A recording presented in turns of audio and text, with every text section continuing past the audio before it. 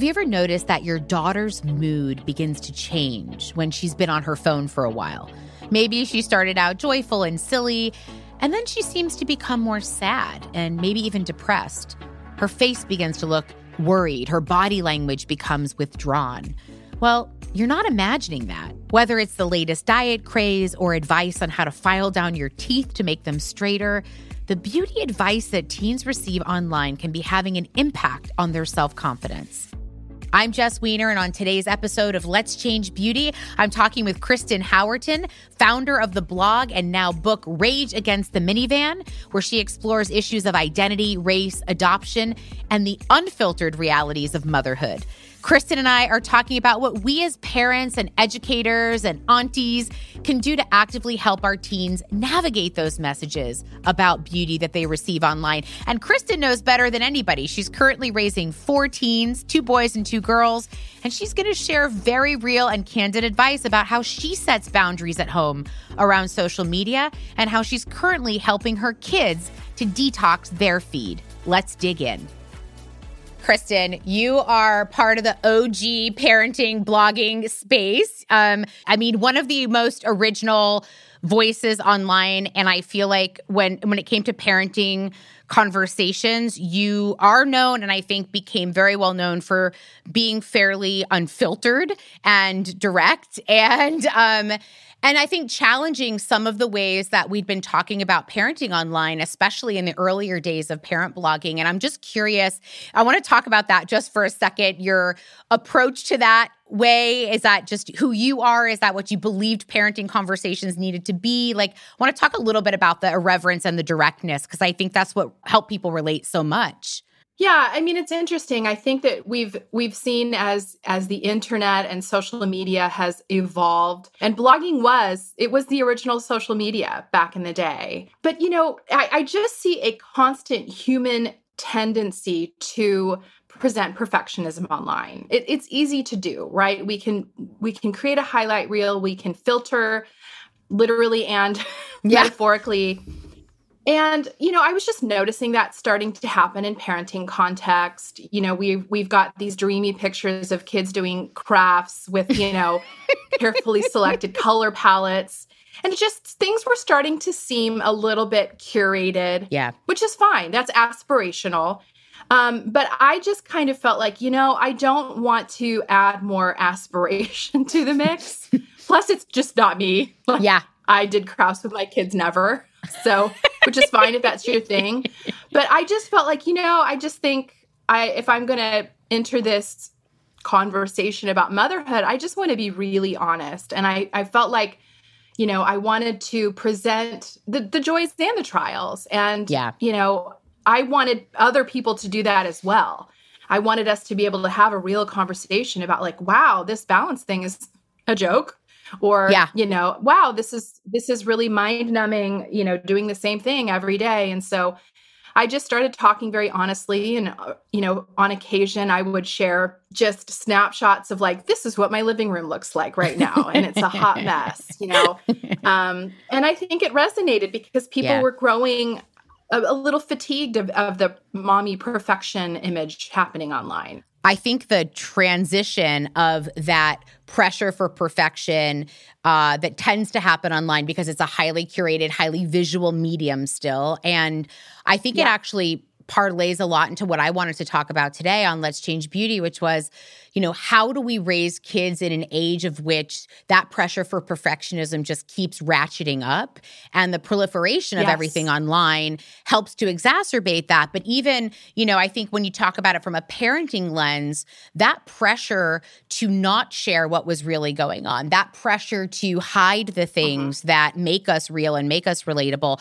I feel like you help to blow the doors wide open on some of these topics. And I know you and I've talked a bit over the years as we've known each other about beauty pressures and beauty standards, and you're raising 2 girls and 2 boys, and, wanted to kind of dive in a bit. And all of them are teens at this point, aren't they? All of them are teens. I have 4 teenagers. Godspeed, woman. Godspeed. So so that's the stuff I wanted to kind of dig into today around beauty, because I was curious for you as a teenager growing up, how was beauty talked about in your home, or what were the key beauty messages that you got as a younger girl? Yeah. I think like many people my age, I'm 47, I had a mom that was obsessed with diet culture, always dieting. The message that I got was that my mother was never happy with her body. It was very normalized to me to just be constantly dissatisfied with your body and constantly trying to fix it. Yeah. I also grew up in the age of supermodels, right? I mean, for, younger kids, like we're in a different environment now. Now they're looking at Instagram influencers. But when I was a teenager, it was Cindy Crawford. It was Kate Moss. We were obsessed with supermodels. They were all over the magazines. When you got a catalog in the mail, they were the ones modeling the clothing. It's been interesting to watch the shifts because I think social media for younger kids has brought a lot of new pressures around their body.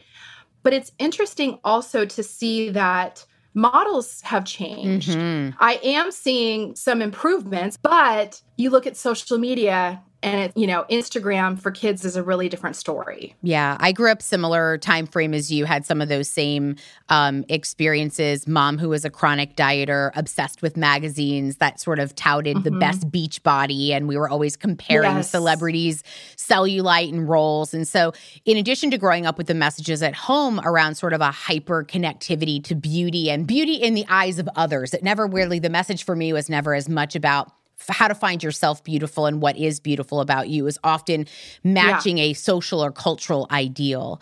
And I do think about the evolution of beauty as we talk about it on this show and we talk about how we want to change it. It starts personally. And so I'm curious for you, having grown up in that sort of environment with that kind of message, did you have a consciousness around yourself when you became a parent about how you might want to parent differently around the messages of beauty in your own house? For sure. I've never, ever spoken to my kids about my body negatively, and I've never dieted in front of my kids. Now, does that mean that I don't still struggle internally with all of that? I do. Yeah. Am I secretly doing a diet that the kids don't know about? Possibly, Right. Falling into that and coming out of that. But I just made a real conscious effort that was not going to be a message I would ever, ever say to my kids. And when they talk to me about, things they don't like about their body, I will just say, that is how your body is made. Yeah. Not all of us were born with flat stomachs. Not all of us will have one. And that's totally okay. And some of us were born with, parts that are different than what we're being presented as the ideal, and that's perfectly okay. So I've tried to present really differently to my kids, and I've tried to really focus on that internal. I mean, you said it. It's like what makes us beautiful, like really valuing integrity, kindness, creativity, even learning, relearning the compliments we give our kids, right? Yes. Relearning that I shouldn't just be focusing on like, oh, you're so pretty today. You look really nice today. Not that there's anything wrong with that, but making sure that the praise I'm giving is focusing on internal qualities, characteristics. And did you start early with them and having those conversations well before they were ever tween age or getting ready to be online? For sure, and buying books that really take a focus on that. I think for me, empathy has been, occupational hazard. I'm a therapist, but of course I was the mom that's like, empathy is our number one goal in the house. But the thing is, when we have empathy for others, we have empathy for ourselves. And when we have empathy for ourselves, we're more accepting of who we are.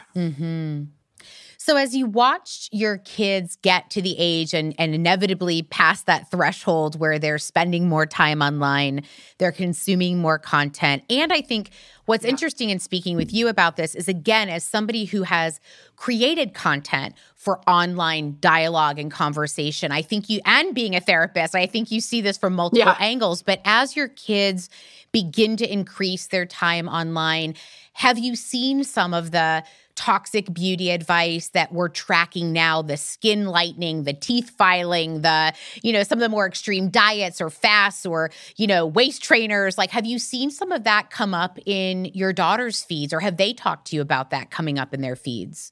They haven't had as much coming up in their feeds, but I'll tell you why I think that is. I curated their feeds before they got online. So because I'm a content creator, I'm very aware because I've been fed those things. I mean, how many ads for belly fat have I been served? I don't even know. I'm offended. Right.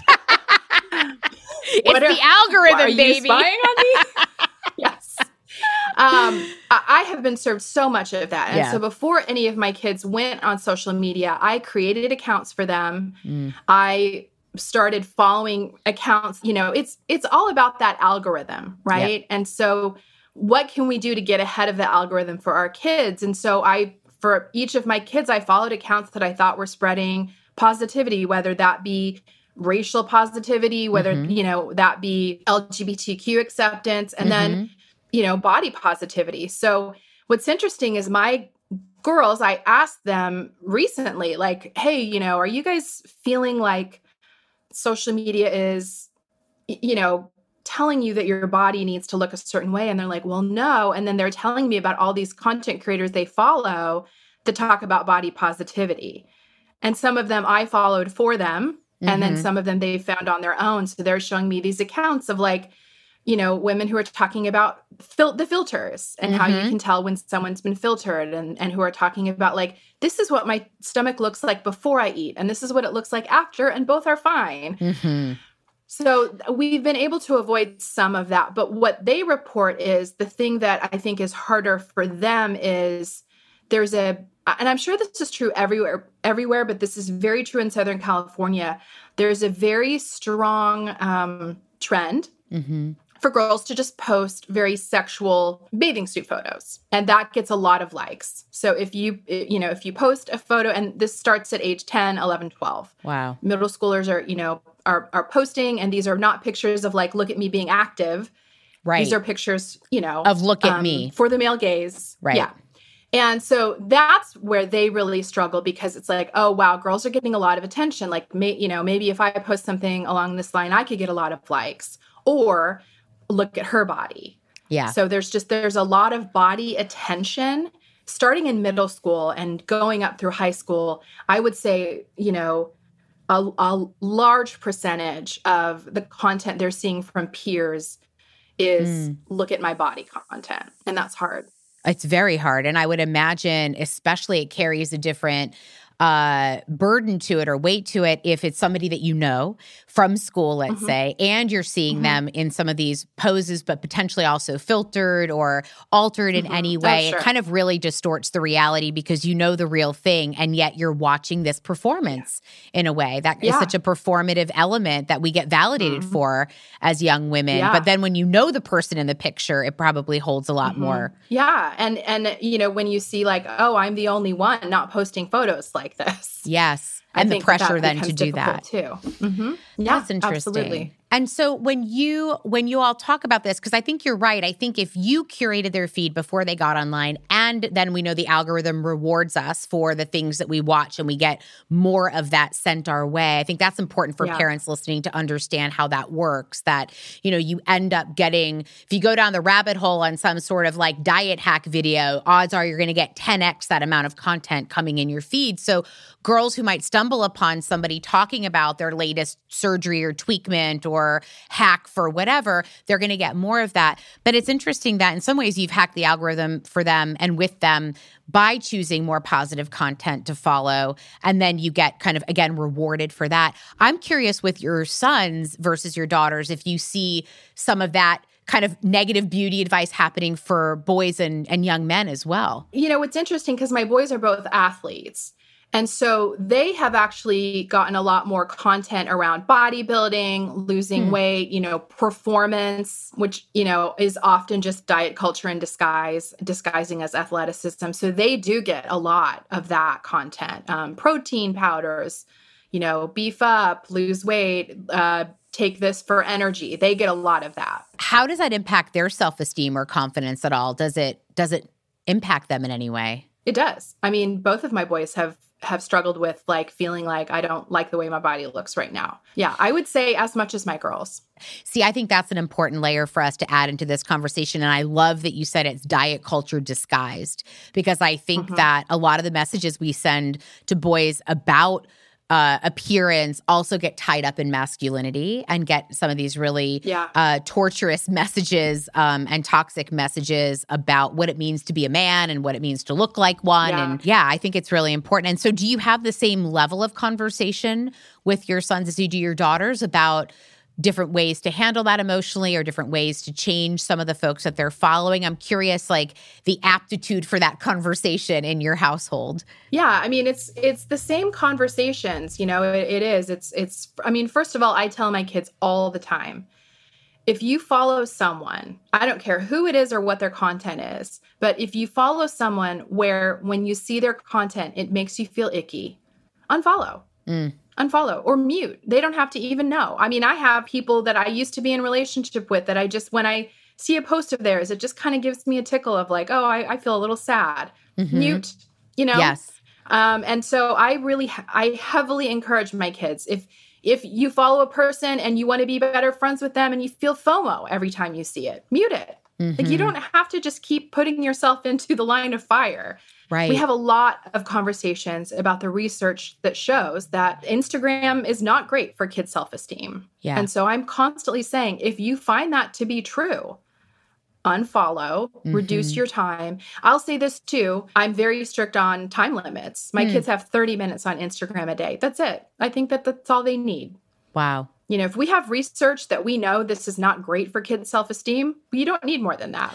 Have you ever noticed in the past, before potentially you had those time limits, that their moods change dramatically by spending more time online, or they'd get off from a scroll session and you can feel or sense their mood change? 100%. And my kids even notice it. They notice it because we'll have periods where I'll take the controls off.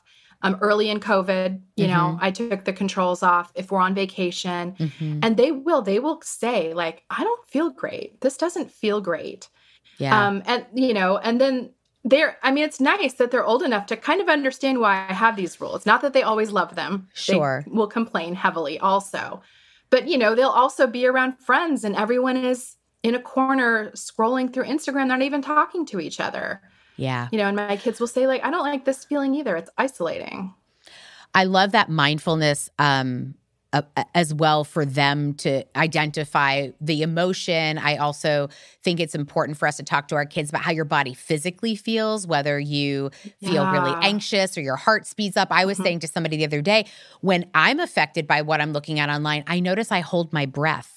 I'll notice that like I'm not breathing because it's almost as if my body and my brain are just going into that either FOMO or compare and despair or, so I think the more we can integrate how our bodies physiologically react as well is a really great marker to know if we're in danger. I completely agree. And another thing that has helped me a lot with my kids is that I'm very honest with them about my own struggles with social media. Tell me more about that. Yeah, I mean, I'm not immune to any of it. I get into doom scrolling. I get into compare and despair, 100%. I get into FOMO. I get into, I get into just wasting time, being not mindful.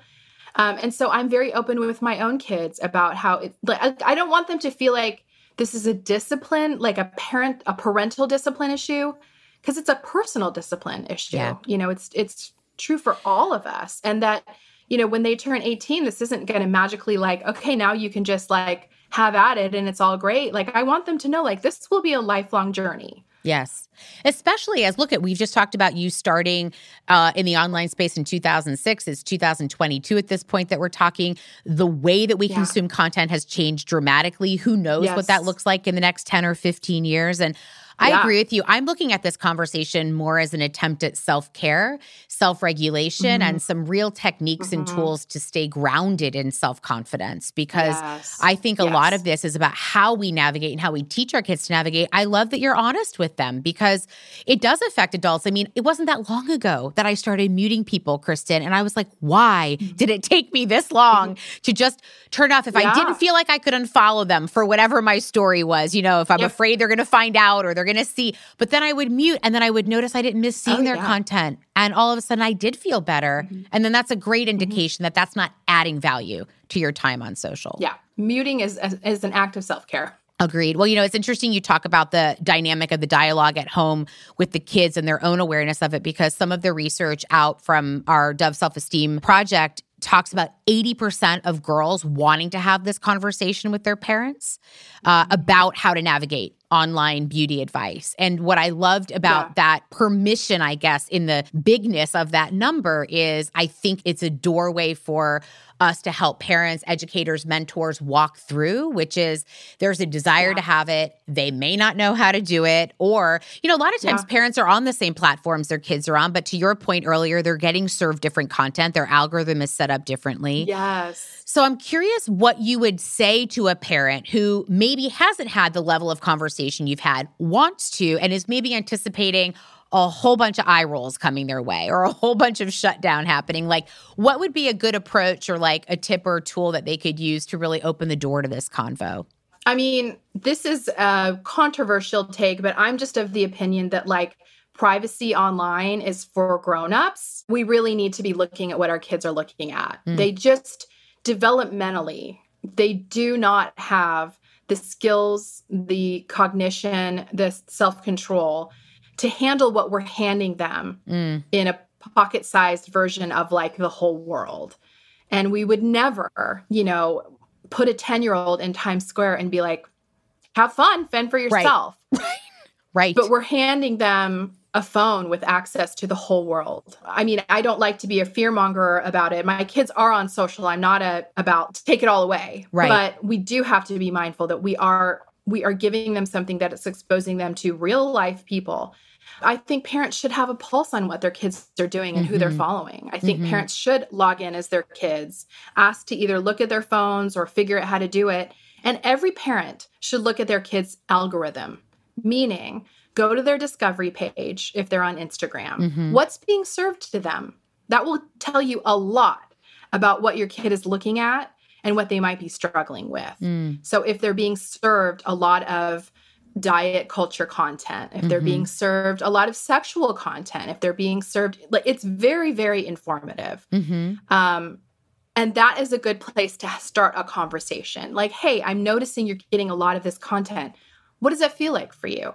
And you can do it non-judgmentally. You can open the door to say, like, how is this feeling for you? Yes. I also think that just like the sex convo, this is a conversation that needs to happen over and over and over again. Like set a timer once a month to talk about your kids' social media. It's not a one and done, that is for sure. And I think Not the at fear all. that a lot of parents might have of like, because and let's say you're a parent who isn't on social or doesn't understand those platforms. I think the prep, we created a bunch of materials to help parents navigate this conversation together for Dove. And I think one of the things that kind of the outline of it, which is everything you just talked about, which is like prep, which is like prep yourself, go into their feeds, look at what they're looking at, understand the platforms, chat about it often, and then help them detox, like make some of those decisions, right? So if your kid says, you know what, I am getting served a lot of diet ads and I do find that it makes me feel depressed or sad afterwards. Then what can we do about it? And then the biggest thing is repeat it, which is what you just said. It's like, do it again and again. I think it's much like the muscle of self-care. We don't just take care of ourselves once one day and then it lasts for, all of time. It's a repetitive act. And look, there's a lot going on in the world. I know that I don't want to be a fearmonger either with parents. I think there's so much y'all are worrying about and having to navigate through. But I do think the transparency you've shared and the proactivity you've shared are two big takeaways I would echo as well. Social media is an aspect of parenting now. It just is, just like anything else. Like I think, managing their tech, managing their access, it is a part of parenting. And a lot of us didn't sign up for that. I mean, I didn't know this would be a factor when I had kids. My oldest is 17. But I do think that it is something we have to help them manage. Yeah. In this new world of engagement online and the proliferation of content that we get is changing the way you put out content online. Have you noticed yourself as a creator and community conversationalist shifting the way that you think about the work that you put out there as well? Yeah. I mean, I think that I've always been shifting, but I talked at the beginning about like how this human trend towards presenting perfectionism, it continues. And it keeps recycling itself. And when I first started online, it was this sort of perfectionism in mommyhood, right? And these dreamscapes of home life. And now it's a little more about beauty. Honestly, I think I've seen that shift of it's about like women posting a lot of selfies of themselves. And you'll notice like a content creator has a book coming out and suddenly they'll like professionally taken photos of themselves in various poses and places starts to proliferate. And so, I have tried really hard to just avoid that. I want to just show like normal snapshots of life as taken by my hand in a selfie or, on my phone. But I will say there is a lot of pressure on content creators to push towards that filtered, curated image. Yeah. There really is. Yeah. And I think in a lot of ways, content creators are also content consumers. And you said this earlier in our conversation. Yes. You're also impacted by what you see. I was going to ask you to end maybe on a personal note for yourself as a parent, juggling 4 teenagers and all of the various conversations that you are having in this time, in this space, in our culture around a variety of issues. How do you take care of your connection to your beauty, your self-confidence, your self-esteem? Is there something in your earned and learned wisdom that you've come up with that helps you stay balanced while you're trying to balance it with your kids? I mean, I think for me, it's just that constant reminding myself that life is not lived online. That's really big for me, that it's a distraction. And sometimes it's a neutral distraction, it's a healthy distraction, but it's a distraction. And life is lived in real moments, in face-to-face encounters, in being outside. For me, the biggest self-care that I can give myself is being out in nature. It's getting my toes in the sand. It's getting wind in my hair. It's being outside and away from a screen, away from this constant pull to keep scrolling. I just think that is... It's important. And it's also difficult. I want to acknowledge that it is difficult for me. It is easy for me to sit and scroll. That will be a constant struggle for me. And so for me to push myself to get out into the real world, to have face-to-face with friends, to go to the beach or take a hike, that is really where it's at for me. Yeah.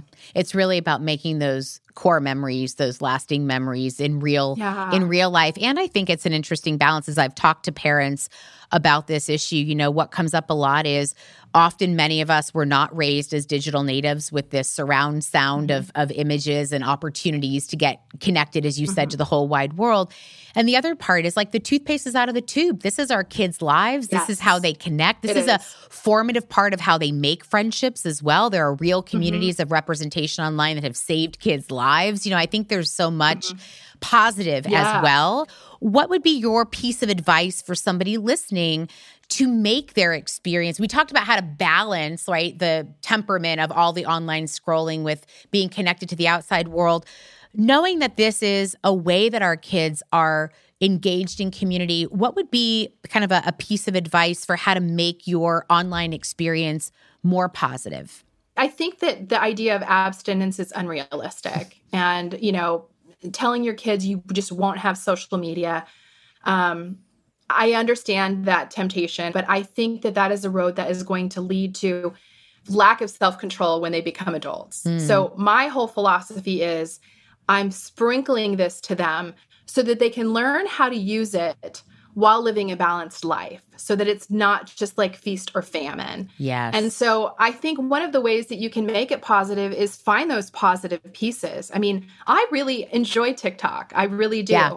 And so I send my kids TikToks and sometimes they're about, funny dynamics between older siblings and younger siblings, or, something funny about that parents do. Or sometimes it's about race, or it's about trans rights. And it's something that I saw that I find meaningful and I'll share with them. So I try to create positive experiences for us around social media too. Like, what are we finding that we like? And they'll send me memes as well. So it's kind of about joining them where they are. Like, I know that they're living in these spaces. And instead of being like clutching my pearls about it, like, how can I join in on the positive aspects and encourage that? Because like you said, there are like kinship communities online that are saving lives. Yes. I'm proud of my kids for this, but like their algorithms look like social justice. They're getting served a ton of content that's teaching them about fighting for human rights. So there is value there. but it's also, there's also a lot of danger. And so I think finding the value and pushing and joining in those places is really good. I love that. I also love that what you just described was like another way that parents can communicate with their kids is through the language of memes and shares and, you know, like not to underestimate that as well. If you're on those same platforms, there's another way to experience it together. It doesn't have to be such a separate or isolated experience. Thank you so much for having this convo.